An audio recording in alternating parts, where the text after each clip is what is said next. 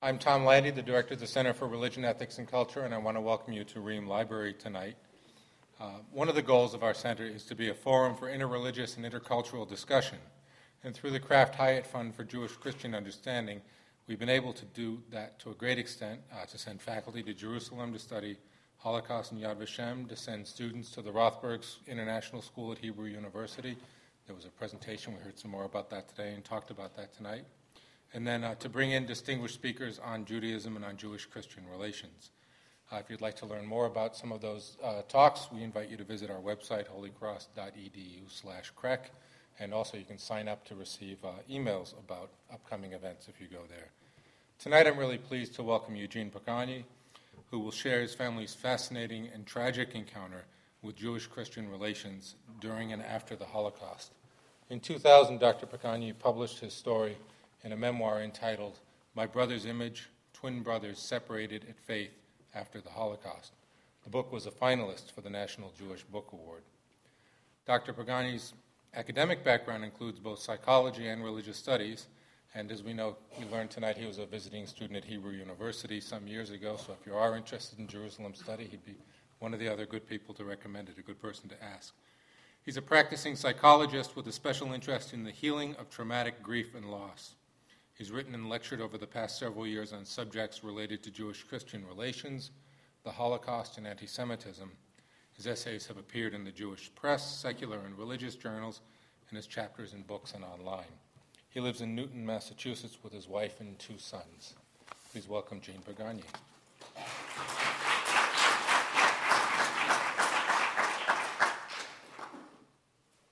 Good evening.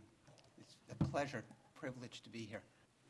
Tom had originally asked me to come up with a title for tonight's talk other than the title of my book. So I came up with the title, From Brother to Other and Back. We don't have to look very far afield in today's world to find examples of the universal human tendency to locate the source and cause of one's fear and insecurity in the other, the not me, to project one's personal demons onto the foreigner, the alien, the black, the Jew, the Christian, and more recently, the Muslim. This kind of projection becomes most acute in stressful times, in times of war, calamity, social upheaval, and economic dislocation. Witness the terribly contentious atmosphere in our own government today, in the midst of our country's economic woes, the recent and ongoing discord over the Islamic Center at Ground Zero, and the emerging Islamophobia in our country. But as I say, this is a universal tendency, and it's not new. For the longest time in European Christian history, the Jews were the quintessential other, the eternal wanderers, aliens and outsiders, and labeled as such by church fathers. The book that I have written, In My Brother's Image, is my family's personal story, which mirrors in uncanny ways the historical relationship between Jews and Christians from its very inception. As such, it is a story of an initially warm and loving relationship between twin brothers inhabiting the same Jewish family, but a relationship which results in separation, painful conflict, rupture, and only relatively recently, the beginning efforts at healing and reconciliation. This is a tale of Jewish identical twin brothers who were baptized as children in their native Hungary, become devout Catholics, and then, a quarter of a century later, experience unimaginably different fates during the Holocaust. One of them, my father, is persecuted as a Jew and decides to return to Judaism after the war. The other, my uncle, is ordained a Roman Catholic priest and finds shelter in a loving monastic community in Italy. I was motivated to write in my brother's image for very personal reasons. I do not consider myself a historian or a scholar of the Holocaust, and I did not undertake this project with a political or academic axe to grind. Nor did I primarily write this book to expose the theological or religious conflicts between Judaism and Christianity, although I did feel the need to probe the differences and clarify some of the confusing and painful tensions between the two faiths with which I grew up.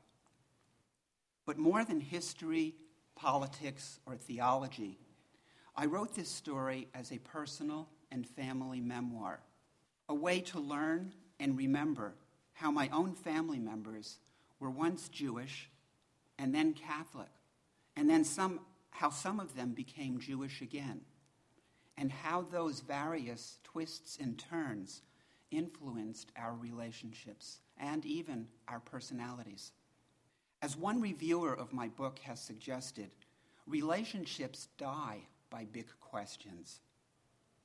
I had to confine myself to the personal questions within my family, even as they may have shed light and put a human face on the larger ones. Most of all, I wrote in my brother's image, finally, to dispel silence. The silence that pervaded my childhood and much of my adulthood regarding my family's history, particularly my father's. It was more than having grown up in a home in which both parents had survived the Holocaust. There are always gaps and hesitations in such families to talk about things that are too painful and disruptive. The source of our silence came from a remote place, one more burdened by secret anguish and recrimination. That silence had its roots in what for most Jews is the unthinkable taboo of an entire family leaving Judaism to become Christian. No less disturbing, I had to imagine, than for a Christian to become a Jew. It was not unheard of in my grandparents' generation in Hungary, before and after the First World War, for Jews to assimilate or seek safety from persecution, or, as in my grandfather's case, to find employment in the Hungarian civil service. So in order for my grandfather to work as a veterinarian in a Hungarian countryside village, and for his family to safely blend in with the surrounding Christian population, my grandparents decided to convert to Christianity. But I have come to believe that from the very start, my grandmother took her conversion much more seriously than just a social or economic necessity. She quickly became regular at Sunday Mass and confession and raised 3 devout children. Her twin sons were altar boys, I'm sure by no small influence of their mother. And both of them had, at one time or another, considered entering the priesthood. Having myself been raised unambiguously Jewish by parents who, by that time, were fully committed to our ancestral faith, the idea of a Jew finding comfort in Christianity was frightening and forbidding to me for most of my life. That was the first silence I had to penetrate. Having been born as Jews and baptized at the age of 6, immediately following World War I, my father, Nicholas, or Miklos in the book, and my uncle, George, or Gyuri, were inseparable as children and teenagers. Even after their first year of university, when my uncle pursued his calling into the priesthood, the twins remained close as brothers and as fellow Catholics. Then, with seemingly serendipitous events, their lives would diverge forever. On the surface of it, medical illness would take George to Italy, just as the war was breaking out. in the fall of 1939. There, he would escape the same persecution my father and other members of our family would later suffer in Hungary.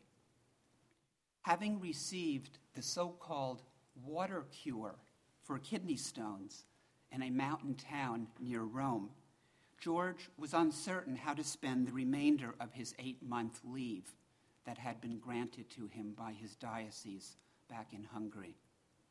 So he made his way to the monastic village of San Giovanni Rotondo in the hills of the Gargano Mountains to visit a mystical healer and seer, the Capuchin friar named Padre Pio. This was a man who bore the stigmata, the bloodied, perforated wounds of the crucified Christ on his hands, feet, and side, wounds from which the aroma of flowers would sometimes mysteriously emanate. Padre Pio was reputed to read people's souls and discern their destinies before and even after death. Countless instances of miraculous healings have been recorded and have contributed to Padre Pio's cause for canonization as a saint in the Catholic Church, an event that took place at the Vatican in June of 2002. It should not be difficult for any open-minded and open-hearted person to recognize that God's saints of all religious persuasions walk the earth, whether in the guise of Jewish tzaddiks, enlightened Buddhists, and Hindu gurus, or, as in this case, Christian seers and healers. To my understanding, to many Catholics, Padre Pio was and remains, even after his death, what Jews might refer to as the foremost Or Hagadol, or great light in many centuries. During the most significant meeting of my uncle's life, Padre Pio's sanctity instantly impressed him. The Padre quickly succeeded in convincing my uncle that he should remain with him in San Giovanni Rotondo. Though the war had not yet even begun at that time in Italy, I had learned that Padre Pio subtly and mysteriously warned George that if he did not remain with him, his life would be in danger. This was not only for George's being a Catholic priest, as many priests would eventually suffer persecution at the hands of the Nazis, but more likely, I believe, for being a priest who was born Jewish. My uncle was so deeply moved by his encounter with the saintly friar that he must have decided in that very instant to bind his fate to this mystical seer and his devoted monastic village in southern Italy. There, George would promptly become Padre Pio's correspondence secretary and regular assistant at Mass, sometimes even serving as the Padre's father confessor, as well as a lay priest in the community, bringing the sacraments of the Church to the people of San Giovanni Rotondo. Years later, in America, George would speak very infrequently with our family about the life-saving sanctuary he received and what became the 17-year, soul-deepening connection and friendship he had with Padre Pio. He once told me that simply being in the Holy Padre's daily presence was a source to him of constant spiritual consolation. As well, George would guardedly say that the people in San Giovanni during the war who knew of his Jewish origins would never have betrayed him. What good would it do us, they would ask, to betray such a good and earnest priest? You're not doing any harm, and besides, you're a blessing to us. At a time when Jews were being betrayed and persecuted in all other corners of Europe, including Italy, and even while I unambiguously embrace my own Jewish faith, I feel eternally grateful to Padre Pio and the people of San Giovanni Rotondo for the way in which they simply and concretely embodied the loving message of their Lord and Savior, for sheltering my uncle and saving his life. But George never said any more than what little he did about his life in Italy, perhaps for fear of raising an even subtle comparison to what other members of our family suffered. His life in San Giovanni Rotondo provided him no basis for understanding or even believing what my father and mother suffered at the hands of the Nazis. Regrettably, he never asked. And that is precisely what would contribute to the deafening silence that subsequently ensued between the brothers and pervaded our family's life in America. As far as my uncle knew, the war years occurred in my family's life as if in another world. Although my father had been a practicing Catholic for nearly 25 years, soon after World War II started, he was considered a Jew by the Hungarian state. In 1942, he was interned in a domestic labor battalion for so-called Christians of Jewish origin. There, in what to my father was the bitterly ironic entanglement between the Nazi-allied state and Christianity, he was worked as a slave during the week, but permitted to attend Mass on Sundays. Later, after Adolf Eichmann entered Budapest in March 1944 and engineered the lightning-swift deportation of nearly 500,000 Jews from the Hungarian countryside in a matter of 6 weeks, the Jews of Budapest and those remaining in the labor battalions were making every effort to avoid their own deportation. Some elements of Christian Hungary made considerable efforts to protect the Jews. A small number, including a handful of priests and nuns, lay women and men, were heroic. But the wider church's public efforts to be helpful were solely on behalf of converts, and those efforts did not amount to much. Barely ever during the months that my mother was stuck in Budapest, while my father was still in the labor battalion, did the leadership of the church publicly and explicitly raise its voice in defense of the nation's Jews. For 5 months after Eichmann came to Hungary, there was total silence, such that Hungarian Catholics living abroad reportedly feared that the Cardinal Prince Primate, the leader of the Catholic Church in Hungary, had either been imprisoned or killed. Eventually, the papal nuncio, the Pope's representative in Budapest, distributed letters of Vatican protection to Jews and converted Jews, including my father, but to little avail. There were terrible betrayals by ordinary Hungarians, and eventually murder in the streets by members of the notorious Arrow Cross militia. My Catholic uncle later described these people as barbarians who would have much to answer for in the world to come. His church would call them pagans, or at least subscribers to a pagan ideology.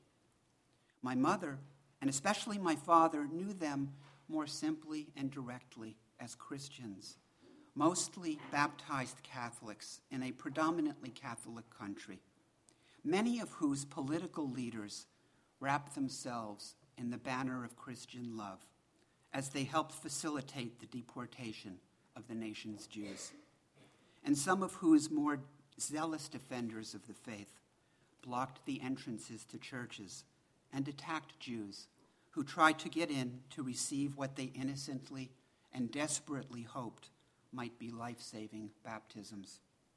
Certainly, there would have been dire consequences had churchmen acted more boldly in public defense of the Jews. And as my father told me many years later, no one, neither Jews nor Christians, can be expected to willingly submit to martyrdom. But since that time, my father never stopped believing in the moral bankruptcy of the church to which he had been devoted for so many years, and a deeper silence still. My father and mother were married in war-torn Budapest in April 1944. They spent their wedding night in the basement bomb shelter of my mother's apartment house under continual Allied bombing. Months later, in December of that same year, my mother and father were deported separately to Bergen-Belsen. On my father's nearly 12-mile trek from the train station to the concentration camp, German civilians lining the frigid, wintry road hurled stones at him and his group of fellow deportees and angrily accused them of being Christ killers. My father later described this event as the death blow to his life as a Christian.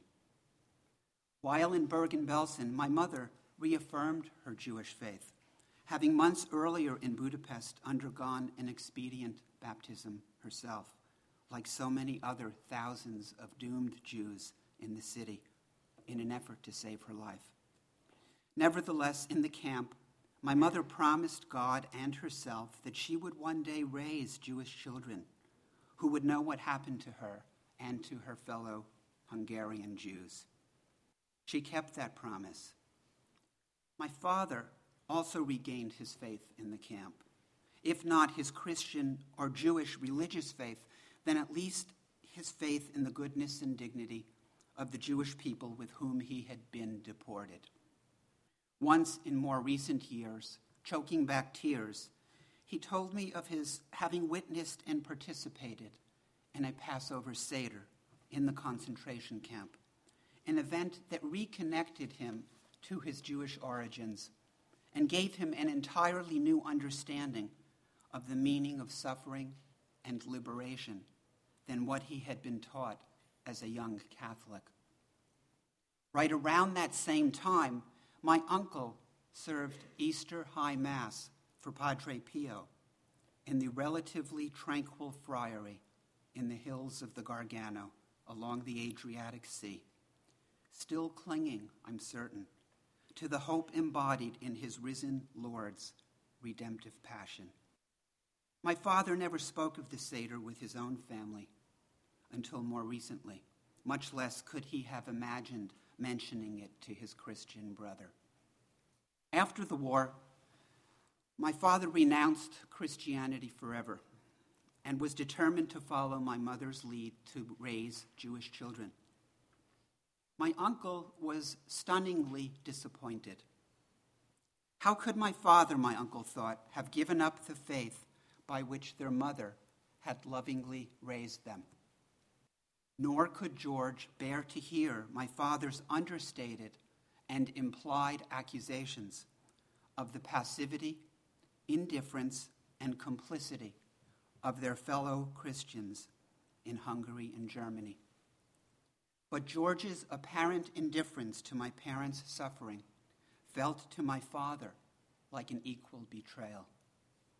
My uncle's enduring belief in what he once referred to as my father's apostasy, and in turn, my father's disappointment in his brother's apparent dismissal of his family's suffering as Jews, succeeded in fully hollowing out the chasm between them. That gaping silence that began after the brothers were reunited in the United States in 1956, following nearly a 20-year separation, pervaded my family's life for virtually 4 decades, sowing confusion, uncertainty, and at times hostility and bitterness.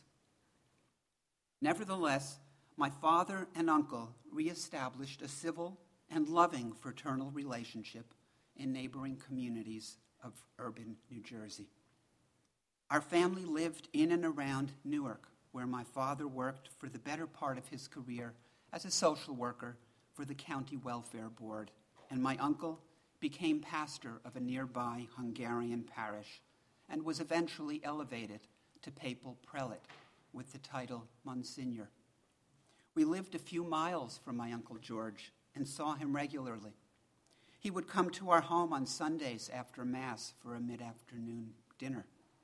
My brother, sister, and I grew up with committed Jewish parents and an admittedly loving and caring Catholic uncle who looked eerily identical to our father, but for his Roman collar. There was fun and novelty to it. Our childhood friends marveled at Jewish and Catholic mirror images of each other in the persons of our father and uncle. But to my recollection, there was also blunted animosity and recrimination, discernible even to my child's ear, in the gaps and silences of their interactions.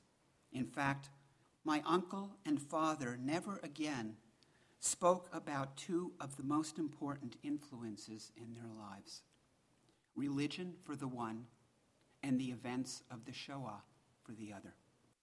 That forbidding silence, I felt, crept into my own relationship with my father and even with myself.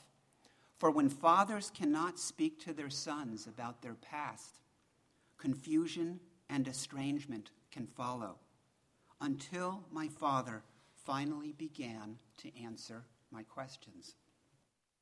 Ironically, that occurred only after I myself began to dispel my own legacy of powerful but unspoken sorrow that generations of my family had unwittingly passed on to me, and that kept me from even being able to ask questions of my father. It was not only fear of upsetting him with my questions, it was fear of stirring up my own unresolved and unrecognized grief. It was a curiosity that I had learned of in my work as a psychologist that I was now experiencing firsthand. That children are more prone to carry the grief of their parents when the parents have been unable to mourn and speak about their losses. Thereby, sadness and sorrow are mysteriously transmitted, even through silence, from one generation to the next. I discovered that in our family, the most dense and pervasive silence was the unmourned death of my Jewish-born Catholic grandmother at Auschwitz, a woman who reportedly clutched a crucifix as she entered the gas chamber and uttered prayers to her adopted Savior. This was not, as in the case of the recently canonized Jewish-born nun, Edith Stein, a communal or institutional disagreement over whether my grandmother's Jewish origins or her Christian faith most informed the meaning of her death. My father and uncle shared a common and profoundly personal anguish over the manner in which she perished, something which could have united them but never did. They never spoke about their mother to each other or to us, my father's children. Much less could they find a common way to mourn her. When my father finally began to share his long-withheld sorrow with me, I strangely recognized it as my own and offered to say Kaddish, the Jewish prayer of mourning for my grandmother, in my father's stead, 50 years after her terrible death, since no one ever had, and my formerly Catholic father had never learned how. Without denying or avoiding the fact that my grandmother lived and died a Christian, as Jews, we had to mourn her, if partly for her eternal rest, but admittedly most of all for our collective healing. I think my father greatly appreciated my prayers over those months and must have been comforted by them, because I like to believe that after that, his phenomenal memory was liberated, and he began to fill in huge gaps in his and his family's life in Europe. In large part, his responses to my questions, as well as the great wealth of his spontaneous stories, have helped to fill the pages of my book. The curious and painful irony of my family's story is that even such closely intertwined twin brothers could not accomplish within their personal relationship what their respective communities of faith were unable to achieve in their long history. To be sure, It might have been impossible for my uncle to balance any better than he actually did, being a good Catholic priest and a loving brother to a Jew who had renounced Christianity. For my father, his relationship to my uncle was important enough to maintain that he somehow managed to tolerate his brother's implicit avoidance of the Holocaust and disappointment in my father's abandonment of Christianity. As long as they sidestepped these issues, that is, as long as they avoided the elephant in the room, they got along surprisingly well. It was now over 10 years ago, but still several years after George's death in 1993, that Pope John Paul II knelt at Yad Vashem, Israel's Holocaust memorial, and at the Western Wall in Jerusalem, and offered conciliatory prayers, begging God's forgiveness for the actions of the Church's sons and daughters who had brought such great suffering to the Jewish people. While many Jews, including myself at the time, felt that those prayers may have been imperfect and incomplete, had George been alive, I think the Pope's heartfelt gesture might have opened my uncle's heart to the reality of my parents' suffering as Jews during the Holocaust, as well as to the complicity of Christians in the events of the Shoah, even if not fully to the putative passivity and indifference of the Catholic Church itself. As well, the Pope's dramatic recognition of Judaism as Christianity's elder brother might also have greatly softened my uncle's profound disappointment in my father's return to Judaism. Since then, I've become personally better able to accept my uncle as a man who obediently clung to the tenets of his faith and the prevailing attitudes of his church as they were defined during the formative years, his formative years as a priest. Just as my father felt compelled to accept the fate, destiny, and eventually the faith of his fellow Jews. But again, by themselves, my father and uncle, a simple Jewish husband, father, and grandfather, and a pious parish priest, could hardly begin to speak about what divided them when Catholics and Jews had hardly begun such a conversation. So here then, we have the solid foundation of healing between fraternal communities of faith that I may have hinted at in my title, From Brother to Other and Back. Without it, I'm not sure that I or many others before and after me would be here addressing an audience at Holy Cross on the subject of the Holocaust. But I'd like to offer an anecdote of a more personal healing between my father and uncle, one that injects perhaps a necessary note of mystery and grace into any hoped-for reconciliation. It occurs here in what can only be an epilogue to my story, just as it occurred only in the epilogue of my father's and uncle's lives together, several years, in fact, after my uncle had died. In the summer of 2001, as my father lay in a hospital bed in New Jersey, following spinal surgery in an effort to spare that 88-year-old man the ability to walk, he was in no small degree of delirium from strong painkillers. And yet, when we visited him, my father tearfully reported with utterly surprising clarity that his brother, 10 years dead, had come to visit him and brought with him a choir.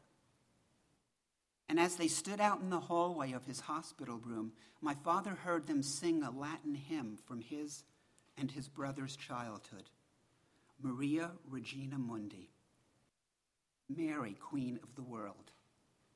No, I choose not to believe that my uncle's intent was to bring his brother back to their adopted faith, but rather simply to remind him of the sweetness of their shared childhood together when their world was whole under the loving wing of their devoted Blessed Mother, whose death at Auschwitz rent their lives apart seemingly forever. And yet, whether you choose to believe the mystical and spiritual explanation for my father's experience or simply the psychological one, from that time forward, my father was reconciled to his twin brother and was entirely at peace with him when my father died nearly a year later.